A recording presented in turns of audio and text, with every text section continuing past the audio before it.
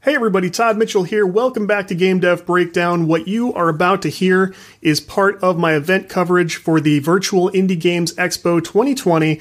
Big thank you to the event organizers for having me out virtually, of course. You can find a link to them in the show notes to see more of what they're up to and what they're about. In each of these episodes, I will speak to multiple teams who showed off their projects and are doing their thing. It's all very interesting. They're great folks to get to know, so hang out, relax, and enjoy this event coverage. Good evening, fans. Tim Kitzrow here, the voice of NBA Jam, and you're listening to the Game Dev Breakdown Podcast, brought to you by CodeWritePlay.com. Whoa, boom shakalaka! My mom gave birth in 1985. I was bluer than a Pac-Man ghost, barely alive.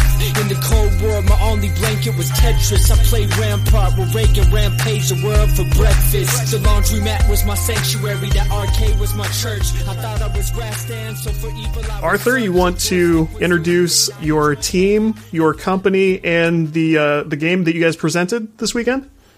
Sure. Obviously, I'm Arthur Moyer. I'm the CEO, president, man of many hats, lead developer, designer, and that kind of thing. People that are with us today is Kathleen Parker. She is our head 3D modeler. Okay. And also we have Paul Blessing, who is our lead UI designer and graphics aficionado. Gotcha. We've been working on this since October 2017. What's the name of the game for listeners? The name of the game is Rank Warmaster, and the name of the company is Laser Beams and Particle Stream Software. Nice. The game itself is a 4X RTS space combat game. The short version of it is, think of Sins of a Solar Empire, but you get to fly the ships. Nice. Now, the scope of it is a little different than that game, of course, in the sense that we're representing the solar system in the one-to-one fashion. So Mars as a planet, for example, which is mostly where we're concentrating on right now, is to full scale, which means our solar system is to full scale. We intend to go to the other planets and stuff like that. And people don't quite appreciate how big space is, let alone how big planets are. Right. You know, I remember playing Minecraft, and the first time I played, I got lost. Because I set up a little castle, and I went around, and I didn't know there was a coordinate positioning system in the game. Of course there was, but I didn't know how to get to it. And so for days, I was lost. And when I finally came back around, I realized I was only a kilometer away from my main base the entire time. Yeah. And even though I was completely lost, it's sort of like, that's just a few kilometers. Imagine like an entire planet size that you're building on, let alone multiple planets and their moons and stuff like that. People don't seem to appreciate that. Even now with the spaceships that we're running around in, because you go so quickly, the mountains look like they're moving slowly. But if you've ever been in an airplane, when you're flying across the mountains, they look like you're moving across them slowly too. You don't realize how big they are until you actually physically walk on it. True. So it's that kind of thing. So we're definitely trying to alleviate the motion thing within the game itself. Tell me how far along in development this is. That is a loaded question. Well, I'm sure. So answer that in any way or in any amount of detail you want. Basically, for high level, I mean, is this upcoming in the very near future, or do we have a good amount of work ahead? Yes, asterisks. Basically, we're shooting for a Steam-level early access in Q1 of 2021, so a few months away. That's pretty good. The main reason why I put it in those terms is the audience for early access on Steam is very different than the audience for early access on someplace like GameJolt, as an example. Mm-hmm. Meaning Steam's audience is nowhere near as forgiving for an indie game as other places are. So we are on GameJolt even now, but it's a very limited and cut down demo. Although we do have a tutorial, which as that gets more fleshed out, will give you access to all those other things, but you just won't be able to play the main game, so to speak. Right now, we're concentrating a lot on the polish, trying to up it from what it has been to something that'd be more expected. The latest is the lighting system, but a large part of the game has been completed as far as the loop goes, the main game loop goes. Mm-hmm. at the convention yesterday, I did a half-hour presentation, and literally I was building up my city, doing research, trying to get my fleet up and running, sort of like that. Mm-hmm. And the enemy was basically doing the same thing. I showed off the asset screen, which just shows you, your city assets and who has what money and that kind of thing. The research, the factory screens, and those kind of things, seeing how things were built up, how you could quickly design a ship, etc. So I went through all the motions. Currently, some of the graphical effects need to be more polished. These screens are currently. Paul has actually made these new prototypes. We just haven't integrated the main executable yet. Mm-hmm. Kathleen has been working on the 3D models and the shields of the ships, and of course the ships and buildings themselves. So, there's been a lot of work put into it. As far as what I consider ready for early access is the RTS screen side should be more polished. There should be more for the player to do than currently there is. Basically, there's 1 or 2 enemies, and if you defeat it, okay, that's kind of game over. That's not quite enough. So I really want the tutorials to be completed, the RTS to have a lot more nice feel to it, some other normal limitations you would expect in a 4X game to put in, etc. A lot more is coming. We even have voices are coming in. We just put in a IAUS AI system into the game. And what that means is things kind of think. It's not like a deep learning kind of thing, but if you played... Well, I know Fear back in the day used GOAP, which was a decision-making AI.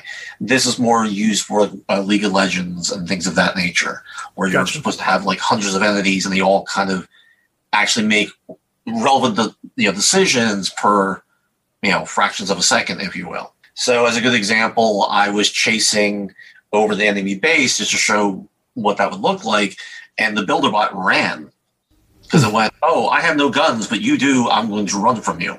Yeah. A similar thing happened the other way.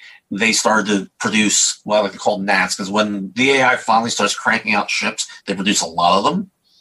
And so I told my builder bot to go put down a turret, and it ran because it said, "Oh no, there's like a fleet of 10 ships coming in. There's 2 of you. I'll come back when you get rid of them."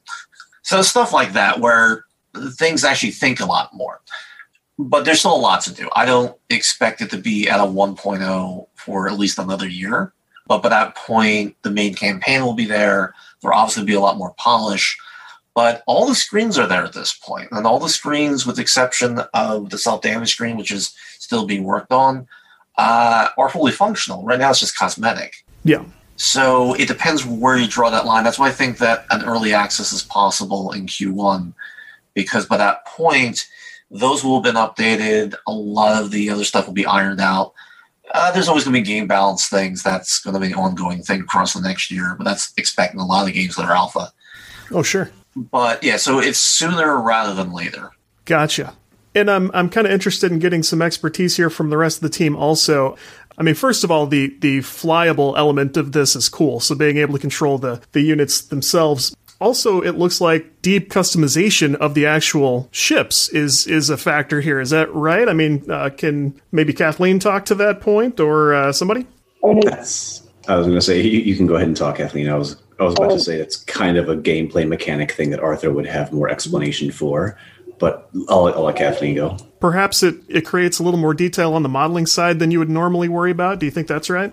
Yes. When I've been designing, I'm just trying to think of areas I could make a really cool looking ship, but I just need to kind of keep it plain down because people can build it up with different cannons and other items on it. Mm-hmm. And how does that affect the gameplay side, Arthur? The engine is designed around that you can throw any mesh you want into the game and fly it. The engine itself doesn't care. Mm-hmm. When you design the ship as a player, you can say where the guns are firing from, where the turrets are going to be, or you can let the computer do it for you, which is quicker, obviously. Which is why when Kathleen does a ship, there aren't pre-built gun ports on the meshes, if you will, because it's up to the player to say where you want these guns to fire from.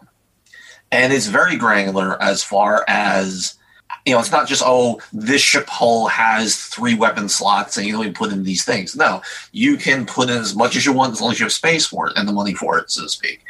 That's just the weapons, the reactor itself, the thrusters, the armor, the shielding, if you go that far with it. I mean, soup to nuts, you can do that. And while that sounds great on paper, in playtesting, it becomes somewhat of a nightmare because then people sit there for like 10, 20 minutes building a ship that will get depreciated because the next weapon comes out or anything else comes out. So we came up with a quick designer to quickly put something together that would be very much more similar to what you see in a standard 4X game. And then the computer automatically designs the ship. There's nothing preventing the player at that point from further tweaking it, of course. I think the further into the game someone gets, the more time they'll have to tweak their designs. And that's kind of the intention. But that way they can fly what they want. So if they want to come with a missile boat or a beam boat or a pulse boat or a mix in between, they can build as they see fit. But that presented a certain challenge on Kathleen's end because, like the engines, for example, one of the things that we're doing now for the polished side is say, okay, the engines are going to come out of these slots on the mesh. The computer doesn't know where that is. A human would. Same thing, like I said, not having gun ports or gun nubs. What's the best place to put decals on it so you can see, which faction this thing belongs to, that kind of thing. So it has provided different challenges. And that's the other big thing. And I know Kathleen's probably not happy with me about this, but I've purposely kept the polygon count down because the way the armor works in the game is every polygon has its own armor value and own hit points. So when you're strafing across an enemy ship, it actually knows where you hit it and decrements those hit points for that chunk of armor as you go across the mesh. So until you actually get through a spot, you don't start to mess with the internals. And of course, depending on where you hit it is what internals you hit when you do get through the armor. So you can actually target the reactor or the cockpit or the engines or a number of different things. And in the multiplayer tests that we've done, a lot of people end up having their nose ripped off and they're weaponless. They can still fly around, but they can't shoot because they blew out all their weapons. Or they'll blow out 1 or 2 weapons and they'll be down a couple guns. Or they'll take out their maneuvering thrusters and they drop like a rock because now they can't turn. Stuff like that. The ships themselves don't explode until all the components inside are destroyed. Totally makes sense. Yeah, that kind of restricted design can be frustrating on the modeling side, but that's an art form in itself, and that ends up getting a lot of respect from knowledgeable players too, so hopefully. And the art style seems well on its way. So, Paul, I was hoping to hear from you about UI in games like this. To me, that really goes a long way to establish a game's feel and its sort of style. So, I mean, how do you differentiate a game like this, still make it familiar to players? I mean, how do you strike that balance? I'd have to think about that answer for a second there. How I make the game look unique while still having a practical convention to it, I suppose you're asking? I think that's a good way to say it, yeah. It's kind of a fine line between practicality and flourish. We are trying to use as much of our screen real estate as we have. So I have to, but what I've been recently doing is, going through several iterations of what the screens should look like because we're refining, what's necessary, what makes the game look not boring, not like, Windows 95 or something. And, what actually is still useful in terms of, okay, how much can I fit in the screen here? Where can this little widget or side panel go and things of that nature. I'm currently bringing all the current screens up to a modern unified standard where we have this kind of, I don't want to say Windows Aero kind of glass panel with thin outlines kind of look. So that's what I've been working on lately, where I'm just trying to get everything to look stylish but still functional, kind of a minimalistic sort of angle. That's sort of how I connect with those, the feel of that UI, in addition to, of course, the major elements, the ships and, the gameplay and everything. We've gone through quite a few cycles of aesthetic evolution. So Yeah, we originally were coming from the concept that, you're a Mars, you're trapped there, and all your ships will be built from scrap metal. Yeah. So that's why some of the ships in the UI, especially the older UI, look like that. And then we came that, you know what, that's probably not the greatest idea. Let's just say they're all holographic elements, which is where the current UI is going. But that's why you see that bicycle chain thing for the gauges, which everybody seems to hate. But that's going to be switched out for something that looks more holographic looking. Even the functionality will be the same thing. Nice. Informed style, I like it. So I hate that this is such an abbreviated call today, but do definitely let listeners know where they can check you guys out, what they can see of the project so far, and sort of where to look for you on the web. The project does actually have a main website at this point. It's at www.rankwarmaster.com.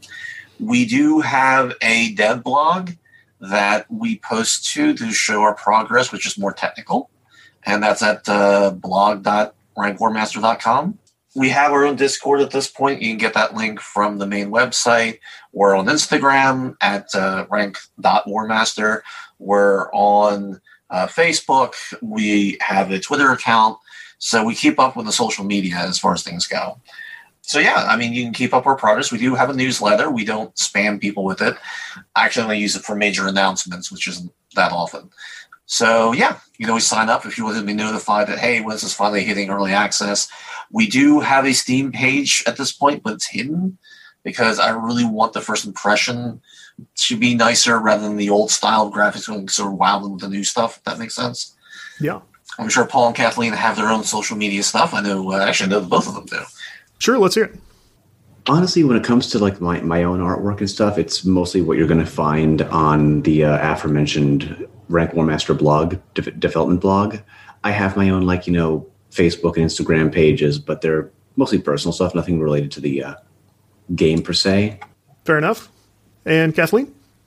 I guess same thing. I got my own art store and art page. You can see some work of Rank War Master on it, but mostly the most recent ones will be on the blog. If you do want to check out my art page, it's Titanium Melon. Okay, well, this sounds great. Congrats on the great showing this weekend. I mean, people seem very excited about it, and we will definitely look forward to the early access coming up, and best of luck to you guys with the game. I appreciate it. Thank you very much. Thank you. Thank you for having us on.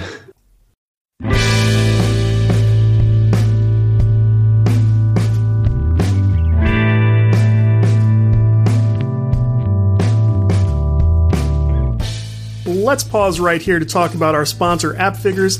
AppFigures is all about giving game makers the tools they need to get more downloads and revenue. You may know them for analytics and App Store optimization. Now AppFigures can help you track competitors from downloads and dollar amounts to audience demographics and even which SDKs they use. Their competitor intelligence gives great context. If a competitor adds a new feature or gets mentioned in the news, AppFigures can tell you if that brought in more downloads. If you have an idea for a new app or a game, AppFigures can tell you how big the market is and how much money it could make you. That's just scratching the surface. Whether you're growing your app or building a new one, AppFigures has the tools you need to reduce risk and get more downloads. You don't need a huge budget or a data science degree. AppFigures has made it affordable and simple, and they can guide you step by step through gaining more visibility with ASO and increasing your revenue by learning from your competitors. Head to appfigures.com/on/GameDevBreakdown to try AppFigures for free, and if you like it, use our special code GDB3030 to get 30% off for the next 3 months.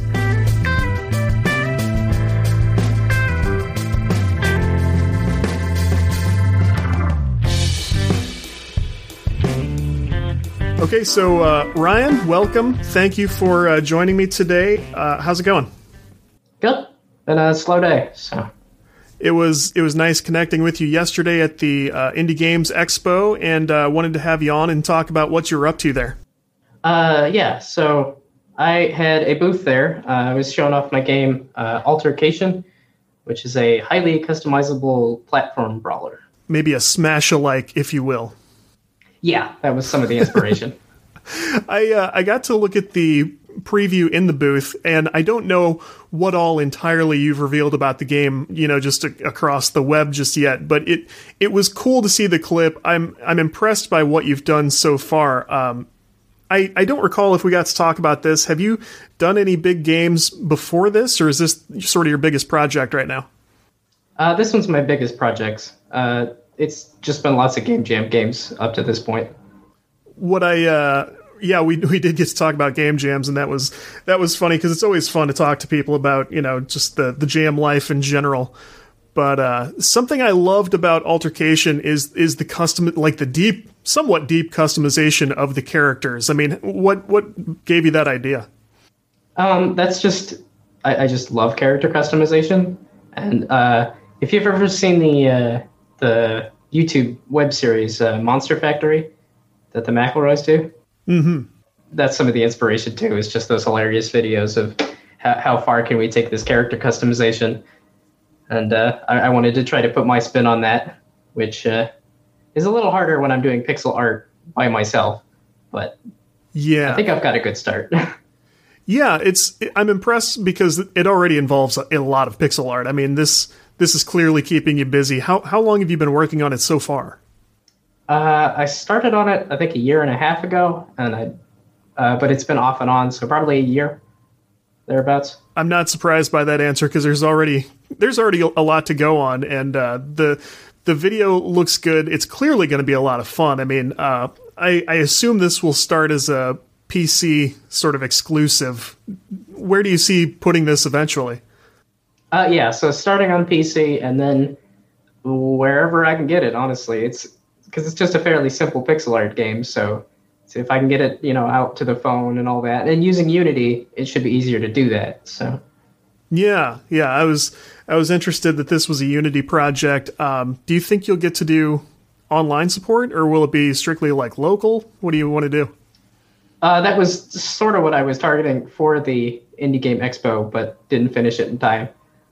Oh, I get that. Like it's hard to pick an event in the relative near future and know exactly where you're going to be. I've been in that boat for sure. And as you mentioned to me, you just did like a major move, like physical location. Yes, so that's gotta be, I mean, that's stressful during the pandemic. I mean, good Lord, it's hard for us just to stay in one place during the pandemic. It seems nearly impossible to move. Yeah, and it was funny because I'm not the only one that did this. Saw plenty of moving trucks and still occasionally see moving trucks at the apartment.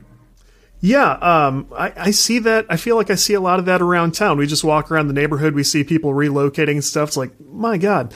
I assume some of this stuff is probably career related, but that seems stressful either way right now. So how did you like the expo overall? I thought it was cool. Jet has a tendency to talk a bit too much, but otherwise, when it was just actually like talking to people virtually, I thought it was great. Like the 3D world that they have going so far, is a good start for sure. Yeah, because you were somebody, you said, who had attended their physical events in the past, because you were located where they were located before you moved. Yes, yeah. I was in Denver up until, I moved. But so I did the physical event last year and then the virtual event this year. I really haven't gotten to ask anybody this yet, and it's strange that I haven't, but I mean, I assume there's like an over-encompassing sort of indie organization or co-op of some sort that sort of loosely organizes all this. I mean, what is that group? That is the Limb Interactive, so Jet and Scott, essentially. Right. So I found them through Meetup for VR, AR developers, and then they've just kind of just keep doing it. I don't know how many, like I said, the only people I know for sure are Jet and Scott are regulars, and I think there's another guy, Keith, that shows up with them. For a group that small, that's actually incredible. Well, and that's Jet loves to rattle off it's the longest group of game developers in the States. Oh, I would believe that if he says he started it a whole heck of a long time ago, and it's just been puttering along. I know they've been doing, and I of course I need to have them on as well, but they said they've been at this forever, and they're sort of focused on event-based sort of entertainment with their projects, so it sort of makes sense what they're doing. I definitely think it's cool that they've put such an effort into bringing in the local scene, And they handled it exactly right. They didn't present this as like, here's, Colorado's this or whatever. They just said, here, we're doing a games expo. You're going to want to see it. And, I mean, did great. Went fine. Yeah, because all of the developers, it sounded like, because I heard a guy was from California, another guy was from Japan. So yeah, they got a good spread. I'm trying to be careful to include, yes, the Denver and beyond, the people for sure got involved from all over the place. So I'm hoping everybody gets to go back to their physical events in the coming year. But, hey, maybe some of these people start doing the virtual stuff annually as well. I think that'd be good. Yeah, because as cool as the virtual event was, and like it was a very good substitute, but there wasn't any visitors, really. It was just developers. This isn't anybody's fault because I feel like that's sort of to some extent like the Expo syndrome. I've been to more than my share of these things where, in large part, it's the group sort of presenting among itself, and everybody's super nice and super supportive. And I mean, those developers are buying and playing games just like everybody else. But yeah, the challenge always seems to be like, how do we expand far beyond that? And they took the right steps. I mean, they did the right thing by saying this is just an indie expo. They did mention in the marketing stuff, like, you're seeing some of this area's finest work and up and coming people. But yeah, that's always very difficult, is sort of branching out beyond your physical location, even when you're online, Yeah. Mm-hmm. Do you do this kind of work during the day too? I mean, day job wise? So as the reason I moved is I got a Unity developer position. So that's what I'm doing for a living now. Man, that's the dream, right? That's pretty great. Uh-huh. Oh, and I guess I should say the company is called Digital Cloak, and they are currently hiring for a VR developer. So you were probably involved in getting that post in the Discord. Okay, that makes sense. Yes, yeah. Very cool. What do they work on? So it's a security company. So I'm working on a mission planning app, but the VR development is for training. That's interesting you say that, because I briefly freelanced on a project very similar to that. In my area, we have like defense contractors and stuff, and they were doing, in their case, it was a web-based thing where they were doing a training application where people could like learn stuff, and then they had to like practice locking down like a network or something. They were scored based on what they did in this fake thing. That's apparently pretty big industry. Like that hires a lot of people. Yeah, and that, because I've really only had the one meeting about the VR stuff, but it's like this whole big plan of all this stuff, and they've got the money behind it, so hopefully that'll be a big project for a long time. Well, since you moved, I hope that goes extremely well for a very long time for you. Getting back to Altercation, what are some of the games that sort of motivated you and sort of drew you into this gameplay area? I guess just starting for game development itself, I'm a huge Borderlands fan. That has been my diehard game for years. But then, like I said, inspiration for Altercation was Monster Factory because of character customization. And then basically the multiplayer was simply because of the character customization. Like, that's the focus I wanted. And I figured the game that would be easiest to focus that on would be simply having two characters. And then they duke it out. So that's sort of where some of the Smash inspiration came in. Yeah, that totally makes good sense. What are you playing right now for fun, if you get to? I mean, you're very busy, but yeah. I was actually just playing Disc Room this morning. I don't know if I know about that. Yeah, it's.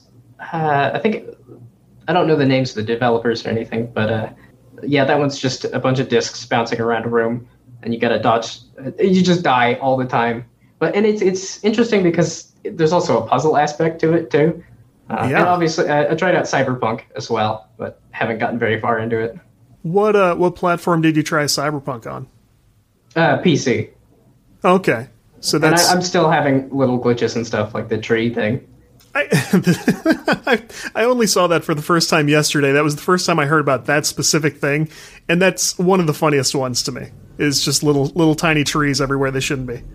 That's that's pretty great. So, have you gotten to show? I mean, other than the expo, of course, have you gotten to have like friends play Altercation yet? Are you getting feedback yet? Some. It's hard to get together with friends, especially now. And it tends to be friends are distracted with other things when I go to show stuff. So, but I have got some amount of feedback. And last year I got some good feedback because it was the physical Indie Game Expo. Yeah. And somebody even gave me the compliment of like the game has good game feel, and I'm like, oh, that's great because I've only been working on it for a couple months at this point.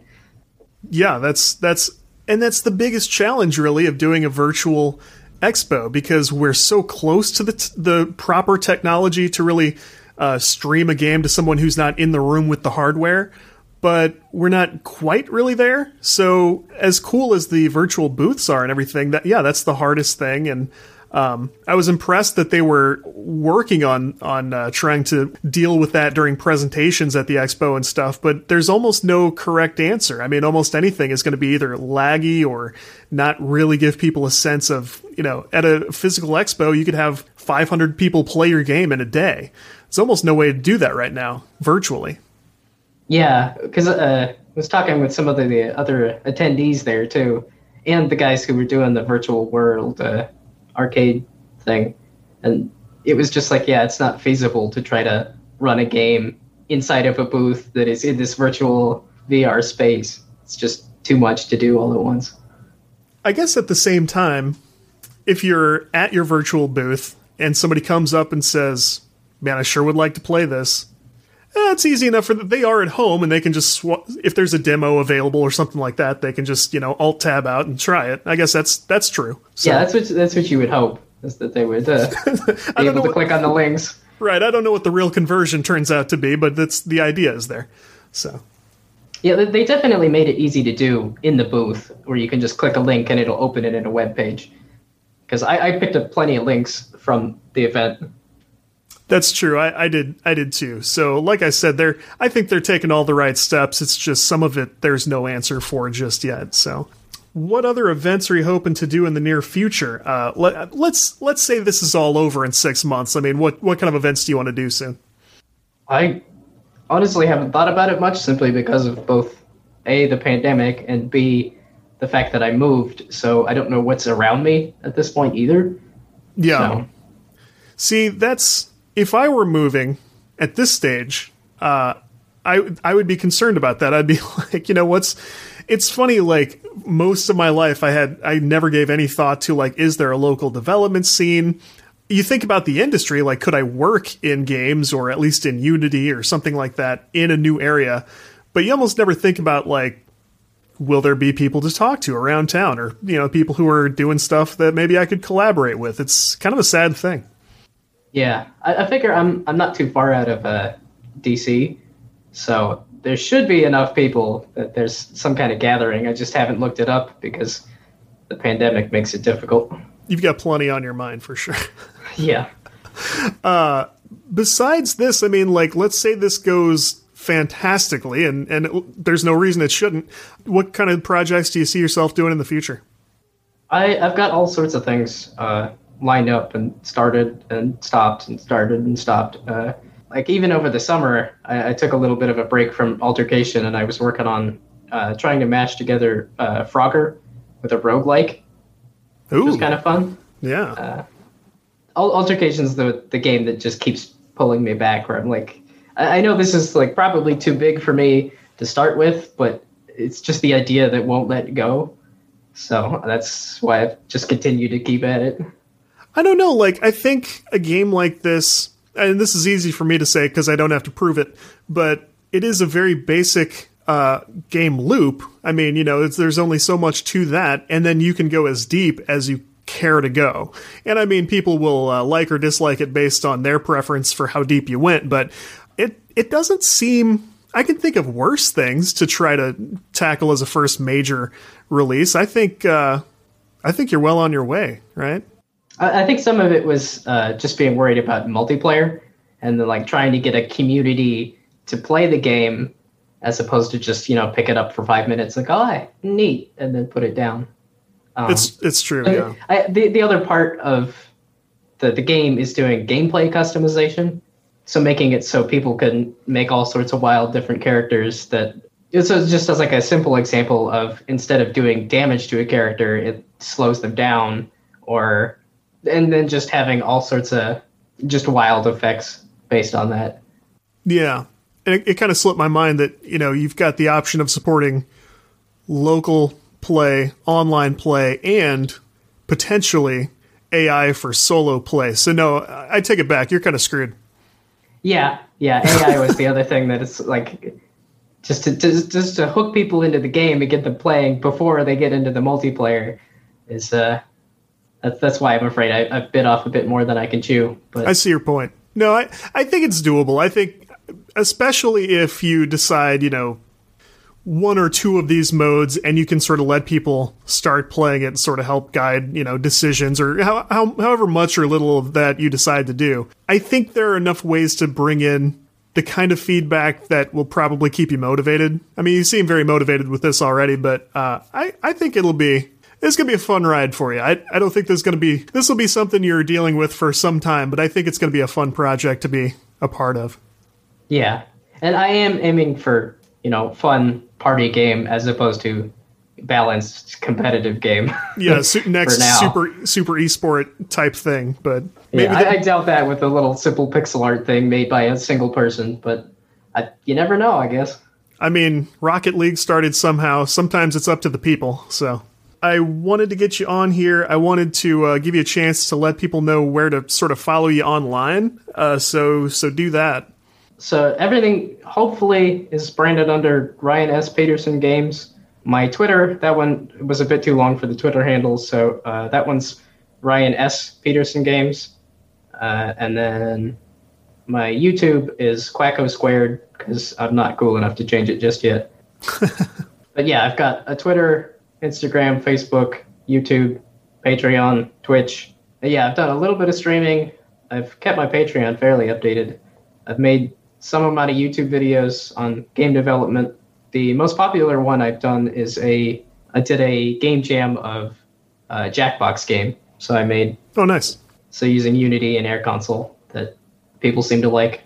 Cool. So for sure, people should check out your various channels depending on where they like to spend their time. And I wish you luck with Altercation. I think it's off to a great start.